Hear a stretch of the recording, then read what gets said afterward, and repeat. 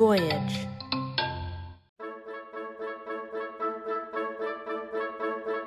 Having left Hawaii, Cameron, Hiroki, and Charlie are now sailing across the Pacific Ocean, headed for Japan, a distance of 4,000 miles. Cameron has planned and provisioned for the trip to last between 25 and 28 days, allowing enough time for him to get his footing once in Yokosuka, Japan, before his new assignment with Submarine Group 7 begins. When you sail to Japan from Hawaii, you don't actually go in a straight line. So in order to optimize the wind and the currents, you leave Hawaii and you actually go southwest. You go down there so that you get the strongest trade winds and the current going in the same direction that you want to go. You'll then ride that for as long as you can until you have to finally turn northwest to get up to Japan. When you make that turn is crucial because there's something called the North Pacific High, which is the doldrums. So inside the doldrums, there's no current to take you anywhere. There's no wind to take you anywhere. If you're caught in there in a sailboat with a motor that's not working or out of gas, you're just stuck. So the plan is you know that there's one point of the North Pacific High that you're gonna cut through, and that high kind of drifts around a little bit, so it's not always in the same place. So the plan was leave Hawaii, go southwest, get the strong winds and currents, come up, and then we were not going to use any fuel at all until we reached the doldrums. When we crossed through the North Pacific High, that's when we were going to use the gas that we had on board, and we were going to, motor through that section. And then when you get through that section, now you've got good wind and currents off of Japan that they kind of take you the rest of the way. So that's kind of the overall strategy. With his former floating condominium now out on open water, Cameron once again finds his body struggling to adjust to life at sea, much to the surprise of his new crewmates. In the winter, the waves off Hawaii get fairly big. And so we're out there and the waves are big. And I've been on a submarine, which rocks and rolls one way, but my boat has not been out in a long time because I've been, trying to get it ready. Literally the first day, I start throwing up. And I'm just puking my guts out. And Charlie and Hiroki are looking at me like, dude, I thought you were in the Navy. Like, why are you throwing up? So the first 3 days, I puked. And I knew that I was going to get over it. I knew that, it's a different rocking and rolling. I got to get used to it. But, oh, man, it's like the worst feeling in the world. And there's no escaping it. As Cameron once again finds his sea legs, the three men begin working to try and establish something of a daily routine aboard the boat. Once a day, around 4:30 Hawaii time, we would get out the GPS, turn it on, get our location, and plot it on the chart. Then we would turn on the single sideband radio to the weather station. And so we would get kind of a broadcast, an idea of where the weather systems were at around us. And then we would plot out what we were going to do over the next 24 hours, kind of what our course was going to be, how we were going to do things. And then at 5, that's when we turned to the station where we would talk to a guy that was in Hawaii. And so there was really kind of a network. There was one guy in Hawaii, and there were a couple of other boats that were sailing, kind of around Hawaii to Palau and kind of in that area. And we could kind of hear some of their stuff. So we would pass our position. We would give an update of, the weather, like this is what the weather is, at this position. We would update what's going on with the boat. Do we have any mechanical problems? Do we have any navigation problems?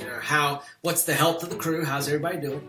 And then we would listen as other boats that were out there would kind of report the same thing. And we would note where they were at too, so that if somebody needed us or if we needed somebody, we'd have a general idea. While it's Cameron's boat, he is cognizant enough of Charlie's age and experience to try and utilize him in establishing the basic routine and ground rules. Yeah, I think Charlie overestimated me. I'll be honest with you. I think if he knew who I was and what my boat was, he would have not flown from Poland. I mean, he knows that I'm a naval officer, but I mean, navigating a U.S. nuclear submarine and sailing a 32-foot sailboat are so different. Nonetheless, Cameron applies as much of what he's learned in the Navy as possible to the voyage. On the submarine, we do 6-hour shifts. And so that means in a given, there's 4 shifts in a day. And so I again, it's one of these things, like I'm just going to take all the submarine stuff and translate it to a small sailboat. And Charlie was like, nah, man, that's a bad idea. And I was like, why? And he's like, well, because Hiroki's going to be driving at night if we do that. And I was like, oh, yeah, you're right. That's a bad idea. So initially we did 12-hour shifts. So I drove for 12 hours, and then Charlie drove for 12 hours. And basically we had Charlie driving during the day, and we had me driving at night. And then we had Hiroki was working like an overlap shift. So Hiroki would work, 6 hours on with Charlie, and then he'd work 6 hours on with me, and then he'd be off. And so this is the way that we were trying to teach Hiroki how to sail. Teaching Hiroki to sail is more difficult a task than either Cameron or Charlie are prepared for, as the 12-hour shifts prove to be too daunting, and they soon divide, driving up into regular, more manageable 8-hour shifts. I took the night shift, and then Hiroki would wake up and take the day shift, and then Charlie would take the evening shift. And this is how we were going to kind of do our shifts. And relatively soon, it was almost immediately apparent that like Hiroki was not really paying much attention to driving the ship. Hiroki never bothered to change the course of the boat. If the wind shifted and started blowing the boat off course, then he would just let it go off course.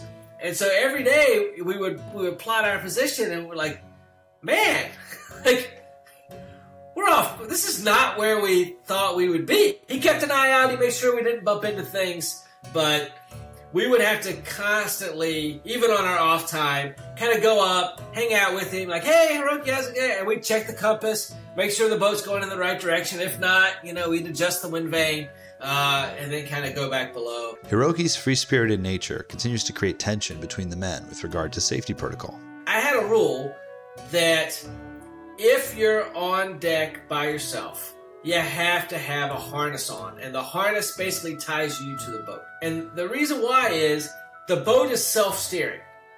So on a sailboat that doesn't have self-steering, if you fall off, the boat will actually turn upwind and stop, and you'll probably be able to swim back to it. Maybe. But a boat that has self-steering, if you fall off, the boat's just going to keep going, and you're just going to be in the ocean. And it doesn't take any time at all. I mean, literally within 15 minutes, you are such a tiny little dot in the ocean that no one would ever find you. Countless times we would come up, and Hiroki would be walking around. He'd be up on the bow, kind of hanging out, looking around, and he wouldn't have his harness on. And they're like, hey, Hiroki, you got to put your harness on. And he'd like, oh, yeah. And he'd reluctantly, hook it on. And you're like, dude, this is important. You will die. And he's like, oh, okay. And then literally the very next day, Charlie would grab me and be like, Hiroki doesn't have his harness on again. With Charlie naturally occupying the role of a stoic, salty dog father figure, Cameron finds himself increasingly forced into taking on a big brother role in an effort to keep Hiroki on task. But further friction arises as a result of some of the decisions, or in hindsight mistakes, made by Cameron himself. I made the mistake of asking a buddy of mine who's a Navy SEAL, hey man, what should I buy for food? And this guy was a legit sailor. He sailed from San Diego to Hawaii, so I'm like, he knows. He's like, man, all you need is oatmeal. He's like, you can live off of oatmeal for months. It's got plenty of nutrition. No matter how rough the seas get, you can always make oatmeal. No matter how seasick you get, you can always hold down oatmeal. It never makes you sick. It's perfect. And so I bought enough oatmeal for us to eat oatmeal every day. It turns out if you're not a Navy SEAL, living off of oatmeal for weeks is horrible. Absolutely horrible.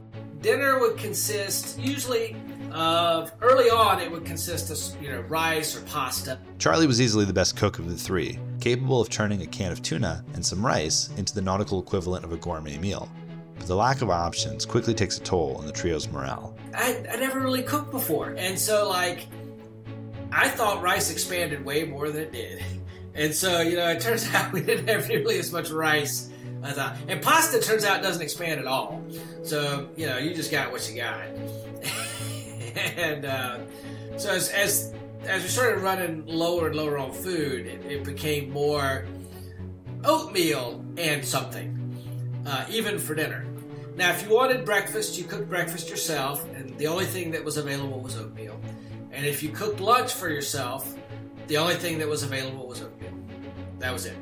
So there was a little friction toward me about doing a really bad job of buying food. But I did have some other stuff. I had some canned meat, like canned ham, and I had some canned fruits. Sunday was our celebration day. So every Sunday, we would open up a canned ham and some canned fruit and just have a huge meal.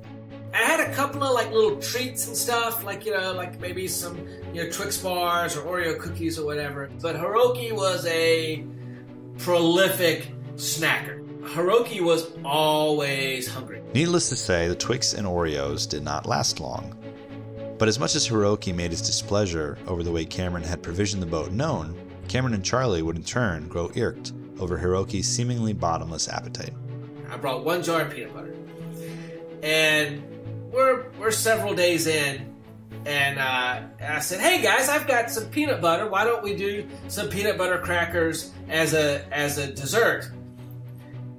And I go to get the peanut butter, and it's gone. The jar's there, so it's like, okay, I did pack a jar of peanut butter. There it is. It is nearly scraped, completely clean. And I'm like, "Dude, I didn't even open this." And Charlie, straight up honest guy, I didn't open it. Hiroki's like, "Well, I ate a little bit of peanut butter." But if the guys thought the food situation was bad, the way I had done the water was, the boat has a water tank, but I had read that, if that tank gets a hole in it, or if something gets into that water and all of your water is there, you're in trouble. So I had water in the ship's water tank, but I also had, the majority of the water was in these 5-gallon jugs. And I had the 5-gallon jugs stored all over the boat. And a lot of them were stored on the top of the boat, kind of tied to things on the top. And this was a brilliant idea, I thought, because, if I lose one, it's just 5 gallons. I still got all the rest of my water supply. Plenty of water for 3 guys for, 30 days. That's the longest we'll be out here is 30 days. I got plenty of water for 30 days. So then one day, I open up one of the water tanks, and man, the water just tasted horrible.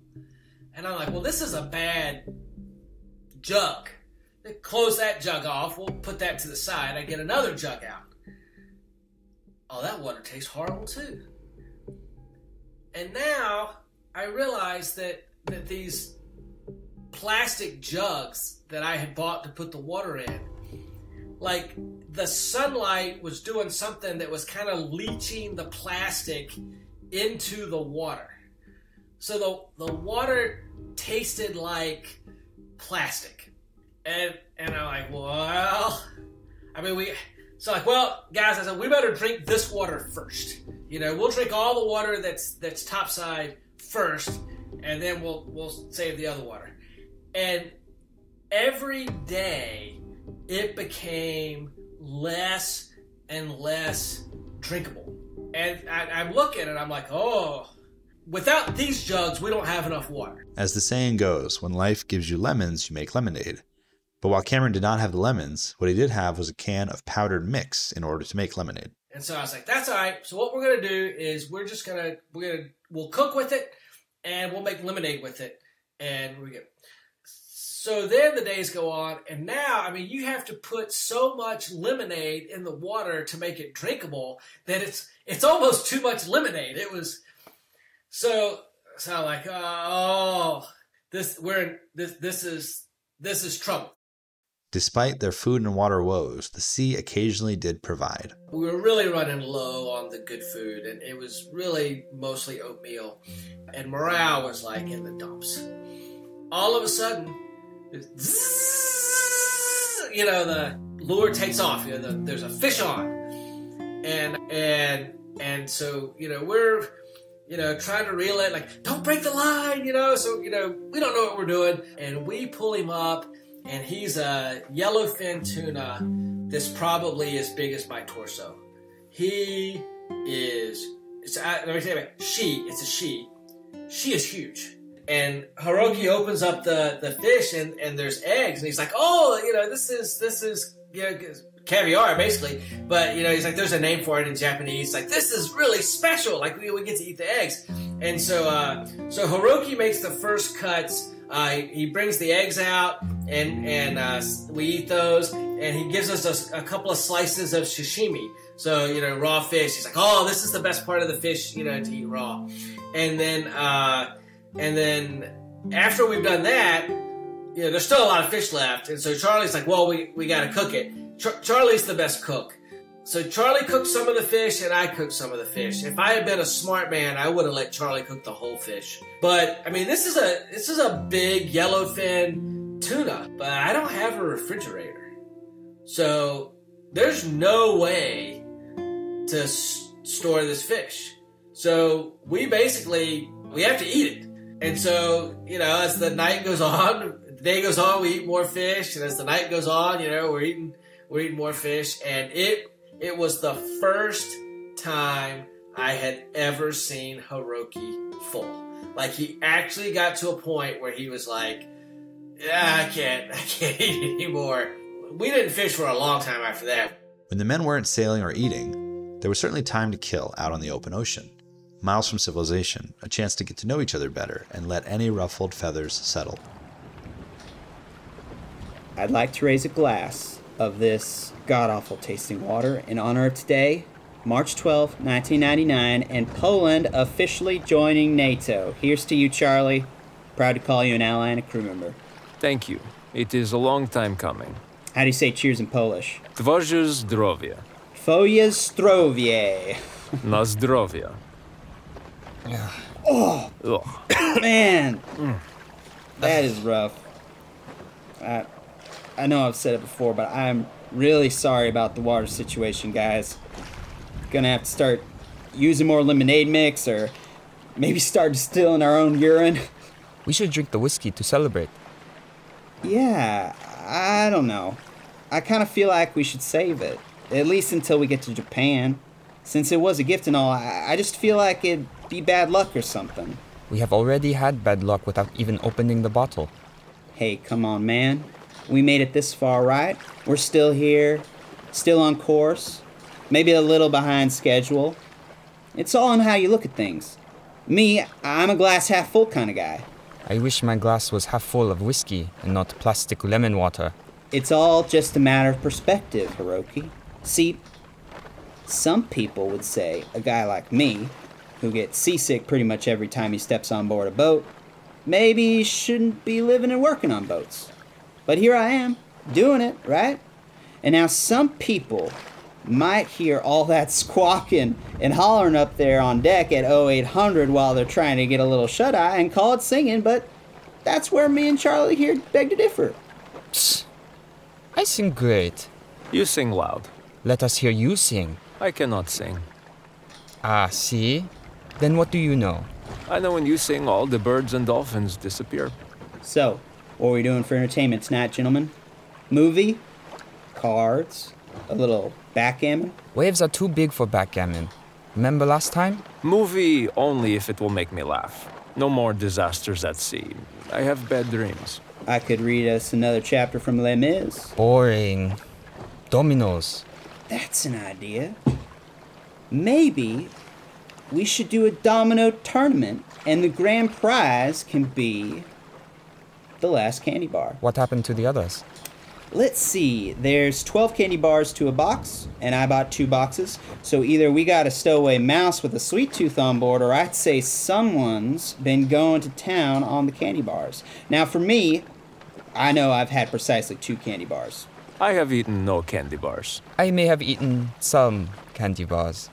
I tell you what, my friend, here's your chance to score the last one. Set 'em up. You guys go first.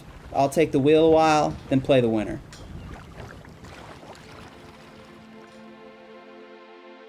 The easiest way to get along is just to get along.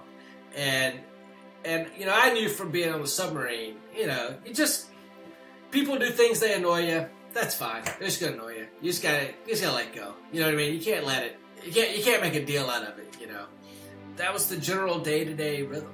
While the men could learn to make do when it came to food and beverage, Mother Nature was another force altogether. As mentioned earlier, a key part of their plan was to sail through the first leg of the journey with the aid of the notoriously strong southern trade winds in order to conserve diesel fuel for the doldrums that lie ahead. But, not for the last time, Cameron, Charlie, and Hiroki would discover that nature had other plans. We go down there and there is no wind. I mean, there are hours and days where there's not enough wind to steer the boat. The boat is literally just drifting. And the sails, there's this sound they make. It's kind of, a little breeze will come up and they'll go whop as they fill with wind, and then they go whoop as they go limp. And then the halyards rattle, so it's like a whop, whoop, rattle, rattle, rattle, whop, whoop, rattle, rattle, rattle. And there's not even enough wind to steer the boat. Not even enough wind. The boat's just kind of like drifted. And it is hot. I mean, hot. I wrote in my journal that I felt like I was an ant, and the heat was an elephant, and it would come every morning and sit on me and just suffocate me with its weight and its, you know, humidity, and it wouldn't leave until midnight. So the problem is, if we use gas here when we expect to have wind, when we get to the doldrums, we'll be out of gas and we'll never make it out of there. We'll be like the Rime of the Ancient Mariner. We'll just be stuck at sea. Although I felt like that. I did feel like that poem kept coming back to me. I felt like I was an idle as a painted ship upon a painted ocean.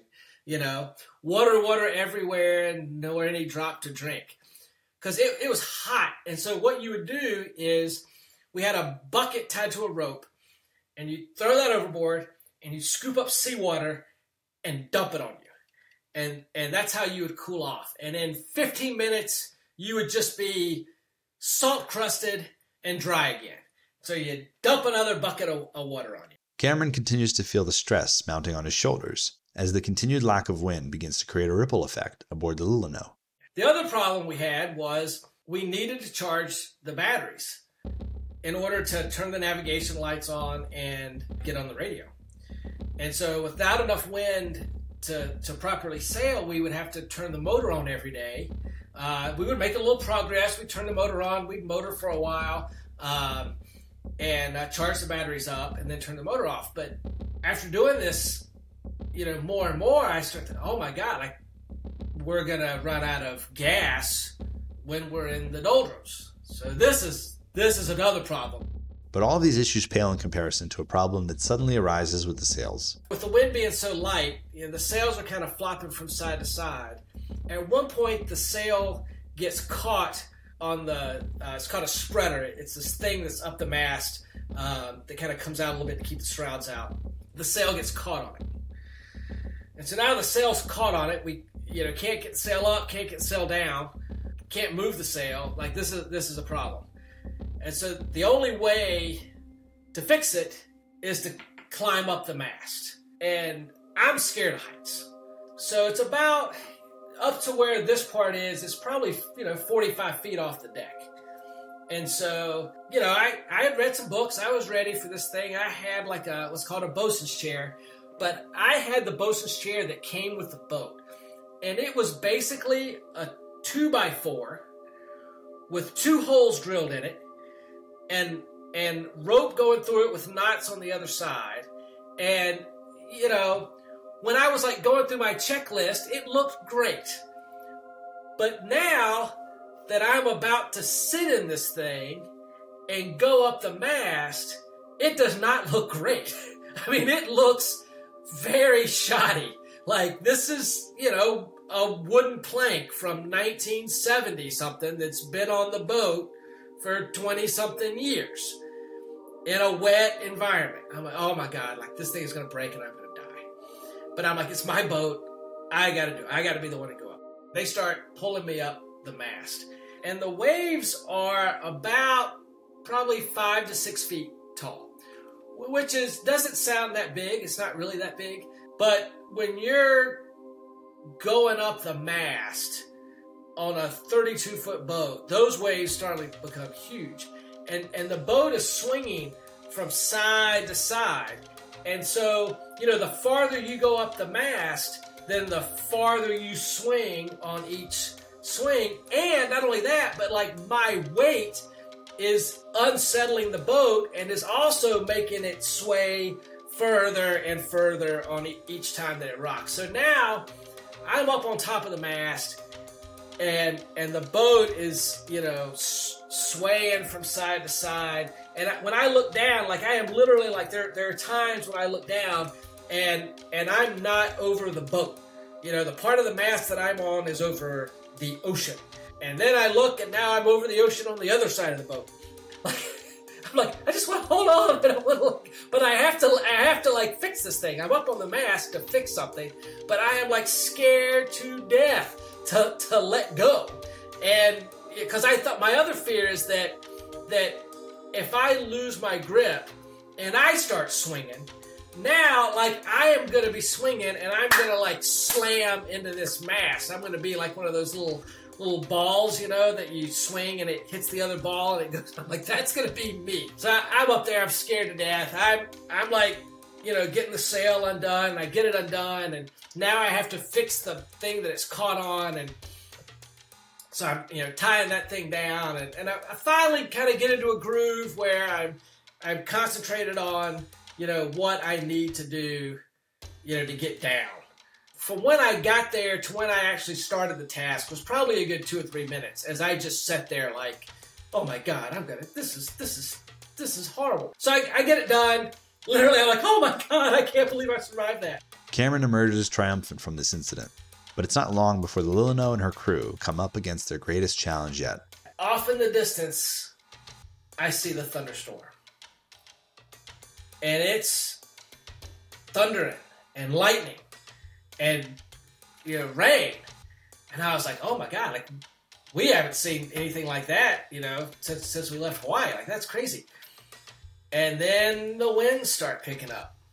And it's like, oh my God, we got all the big sails up. We got every sail up. We got all the biggest sails up. And it's about to get stormy. And we need to have the little sails up. And so we got to take everything down and put everything back up.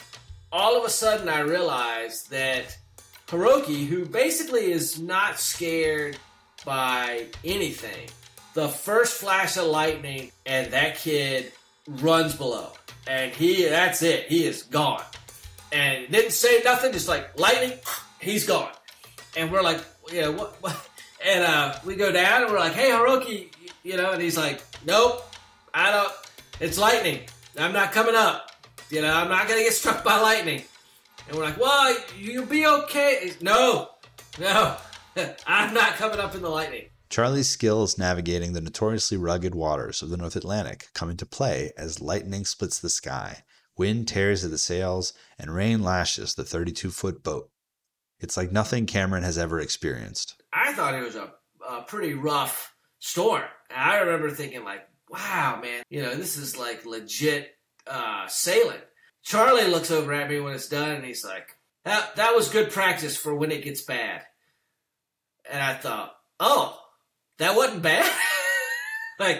And so of course I'm like, trying to play it cool, like, oh yeah, when it gets, that's good practice for when it gets bad. Uh-oh. So now I'm like, oh man, this guy's really seen some storms. If he thought this thing was minor, so I'm glad I brought him. He's the right guy. With Cameron having had his moment to shine during the incident with the spreader, the storm is most definitely Charlie's. But it's not long before another treacherous situation arises, and its solution comes at the hands of a most unexpected hero. The motor suddenly just whoom, and oh god, that's bad. So we cut it off and we're trying to figure out what's going on. The motor looks fine, everything looks good, and we look behind the boat and we're trailing this fishing net. And again, at the time I was like, well, my boat, this is another dangerous thing we have to do. Somebody has to jump off and cut the fishing net off the boat. And so we tie a rope around me so that I don't drift away. And I jump off the boat. And when I try to grab, the propeller's going up and down and up and down. And, the whole boat's going up and down. So I dive down underwater, and now the propeller's still going, up and down. And I grab hold of it, and now, it's pulling me up and down. And I'm, trying to, cut this net off the propeller while being pulled. And literally, it was so exhausting. And I come up, and I'm like, wow, that was hard. I try it again. And, this propeller is sharp and metal, and it's moving up and down at a high rate of speed. And if it hits me in the head, nobody's coming to get us. And so I'm trying, and I can't get it, and I'm getting more and more exhausted. And finally, I come out, and I'm exhausted. I climb back up on the boat, and I'm looking at Charlie. I don't know if I can do this, man. This is gonna take it. This is gonna take us a while. We might have to wait until the seas calm down. We might be stuck here. And Hiroki's like, I got it. This is probably at Hiroki's. This is probably his lowest point, right? He's eaten all the food. He's done a horrible job at driving the ship. Literally, it's to the point where Charlie and I aren't even considering Hiroki as the guy that's gonna, save us. And man, that dude grabs the rope, ties the rope around his waist, dives in, and unbelievable. He's down there for an amount of time that's scary. You're starting to think is he okay? Should we? And then he comes up and he's got all this net that he's cut off, and he throws that up on deck, and he goes back, and that was a significant feat of athleticism and bravery, because it was scary. My propeller is deep underwater. You gotta go down a couple of feet underwater before you get to where the propeller is, and it's actually kind of the rudder's in front of the propeller. So there's a lot of sailboat that's moving up and down at a relative high rate of speed that you're trying to navigate to cut this stuff off. And we looked at him very different after that. It was like, wow, okay, if it comes to some tough stuff, this guy can do it. He can do it. Yeah, he absolutely saved the day. But while the three men revel in their ability to communicate effectively despite the language barriers between them, and lean on their individual strengths to overcome life-threatening challenges, in private, Cameron grows increasingly concerned about a problem that looms ever closer, one he's been cognizant of since day one. Now, as I looked at the route, I planned a couple of places that were going to be emergency stopping points. So I got navigation charts for Wake Island, Bikini Atoll, Iwo Jima, and those were our spots. So Wake Island is the closest of all of them. So it's a pretty big sail to get to Bikini Atoll, and it's a pretty big diversion to get to Iwo Jima. But Wake Island was pretty close to our route. And it was becoming really clear that we were going to have to stop at Wake Island. Wake Island was also our biggest problem because it was a U.S. military base. The whole island's a military base. And I had 2 foreign nationals on the boat. And there was no guarantee that Wake Island was going to let us stay. And I start thinking, like, oh my God, what if Wake Island is one of those like exclusion zones where, they're doing, super secret research on, missile defense or something else. And what if it's like, Missile Defense Day and, we can't get in? I was like, oh God. So all of these, thoughts and worries, start going through my head. Prior to setting sail, Cameron considered contacting Wake Island, but figured rather than potentially being told no, it was a bridge he'd cross if necessary. Furthermore, in his mind, there'd be no need to stop. They'd most certainly be close to reaching their destination by this point in the journey. However, well, now we're 25 days in. The food is low. The water's going bad. We've got to stop. We've got to stop. And now it's really bothering me. Like, oh my God, Charlie is Polish. And, Poland is a former Warsaw Pact country. I mean, that's basically like saying, this is the enemy. Hey, can I bring a, U.S. adversary onto a U.S. military base? And I'm thinking like, oh my God, the answer is going to be no. So, but I didn't want to tell Hiroki and Charlie that they might turn us away because, I didn't want to break their spirit. I mean, morale's low. And I remember, like, as we're approaching Wake Island and you can start to see it on the distance, it was a rough day. We're, bouncing and bobbing and everything. And, trying to call him up on the radio and, like, no answer. I try to call him again, no answer. And then the other thought that started coming into my head is this might not be an active base anymore. I mean, I was so worried. we will learn what Wake Island has in store for the trio. Indeed, if they'll even be allowed to land there. Plus the return of Mother Nature with a vengeance. All in our next episode.